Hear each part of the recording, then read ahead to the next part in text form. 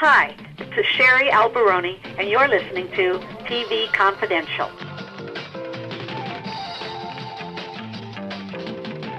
We'll play part 2 of our conversation with Ruta Lee beginning at the top of the hour. Be able to stay tuned. For then, in the meantime, Greg Ehrbar is with us for another look at recently released DVD and streaming titles that we think you'll find of interest. Greg, of course, is a 2-time Grammy-nominated and multiple Addy Award-winning writer for television, animation, advertising, and publishing for Disney, Warner Brothers, and Universal. He is also co-author, along with Tim Hollis, of Mouse Tracks, the story of Walt Disney Records. You can enjoy Greg's animation spin column twice a month at cartoonresearch.com. What do you have for us this week? Got Josie and the Pussycats. Pussycats in Outer Space.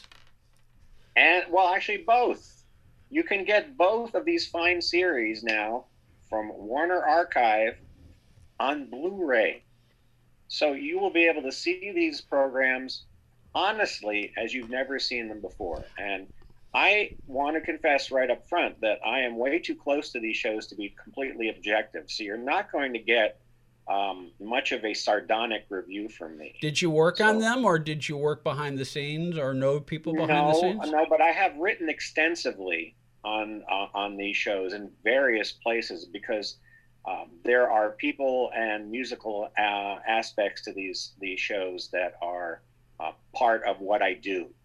And there are so because it's got a great cast, people who have been on your show. Even Sherry Alberoni was Alexandra right then and there, and then you've got Casey Kasem, and you've got the fabulous Janet Waldo, and all the greats. And then in the supporting cast, there's of course Don Messick, and there's Henry Corden and John Stevenson playing most of the bad guys, and just a who's who, and the wonderful Barbara Perriott, who I want to talk to a little bit at length as we get into this. But Josie and the Pussycats was 2 series, and it was on in 1970, and then Josie and the Pussycats in Outer Space was 1972.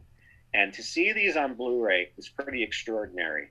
It's not like you're going to be seeing Fantasia, because Fantasia wasn't in outer space, though it kind of felt that way.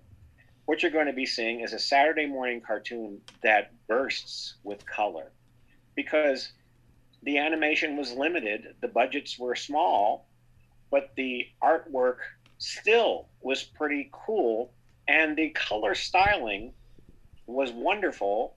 The backgrounds were neat, the music was groovy, and what you didn't have on a TV, at least I didn't, and my best friend in my neighborhood didn't, was a TV. You know, in those days, TVs were made up of lines. These kids today, Ed, they don't know what our TVs look like. Remember when TVs were a bunch of lines and it went, and you know, it was made up of the TV, the cathode ray tube. It shot the rays in a series of lines in a linear fashion. So if you looked up close at your TV screen in those days, you saw a series of horizontal lines. After a while, it became small dots. There was a dot matrix in the later televisions, the better televisions. But in when this show was on, it was a bunch of lines.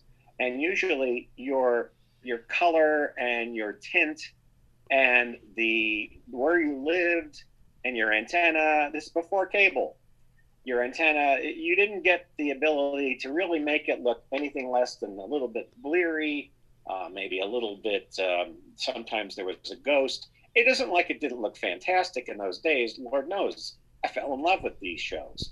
But well, I was going to say, it's more than just lines, because the Pussycats had nice curves. Yeah.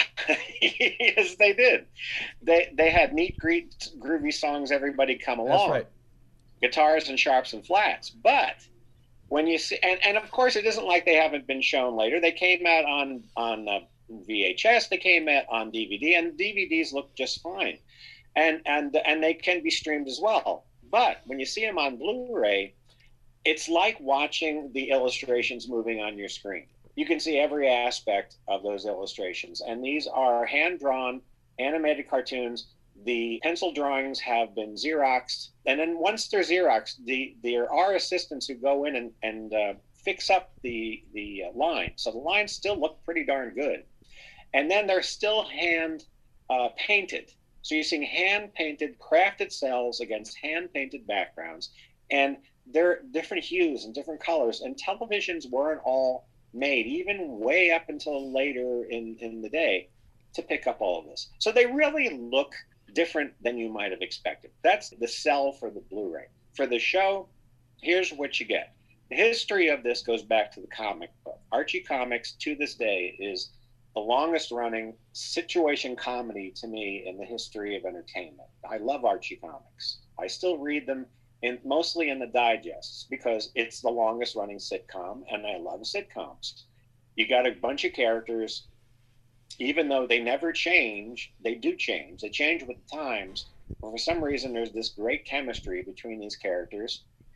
And some of the stories are fun and funny, and I just find them entertaining. And the nice things about the digests is that they still present you with stories from various eras. And Josie and the Pussycats originated in the early 60s. And on the first DVD, the first series from 1970, there is a short documentary, about a half hour, with people like Mark Evanier in it and a lot of other very prestigious artists, Bill Patterson, talking about Stan Lee, talking about a great artist of comic books and comic strips named Dan DeCarlo. Dan DeCarlo established the classic Archie style and look, and artists to this day use that as their template. And when you see the really perfect Archie look, that is the Dan DeCarlo look. He also designed the Josie characters, and Hanna-Barbera worked with Dan DeCarlo to design the Josie characters. Now, if you watch the Archie show, which I also love, that Filmation did, they redesigned the characters in the Filmation style. What Hanna-Barbera did, and I actually have a book, the merchandise style guide, to prove this. Dan DeCarlo did the model sheets because Hanna-Barbera liked to use comic book artists like Doug Wildey for Johnny Quest and things like that to give them a real definitive look. So Josie and the characters on the show look exactly like they looked in the comic books. And so that actually gives it one edge above what Archie was doing. The other thing that Hanna-Barbera did to make it different was, in the comics, it was a sitcom, but Archie was a sitcom. Now you've got Fred Silverman, who helped develop Archie and Scooby-Doo. Obviously, there was a decision. We don't want to do the exact same thing, even though we basically are. It's a teenage thing. We want to have a rock group just like Archie. Why don't we combine the two? Well, in a way, they did. They made it an adventure comedy. So it wasn't really so much solving mysteries, even though there were some unmaskings.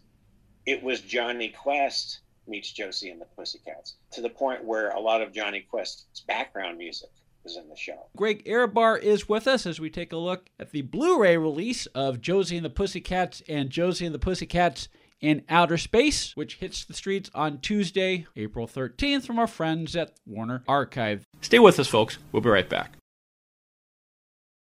One more item. Our friend Jeffrey Mark has a brand new podcast called Hitting the Mark with Jeffrey Mark, in which Jeff shares memories and one-of-a-kind stories about his friendship with Steve Allen, Ethel Merman, Milton Berle, Don Wells, and other showbiz legends. Hitting the Mark with Jeffrey Mark, available now on Megaphone and wherever else you find podcasts. Be part of our conversation. If you like what you hear, have thoughts on this week's program, or have an idea for a future edition of TV Confidential, we'd love to hear from you.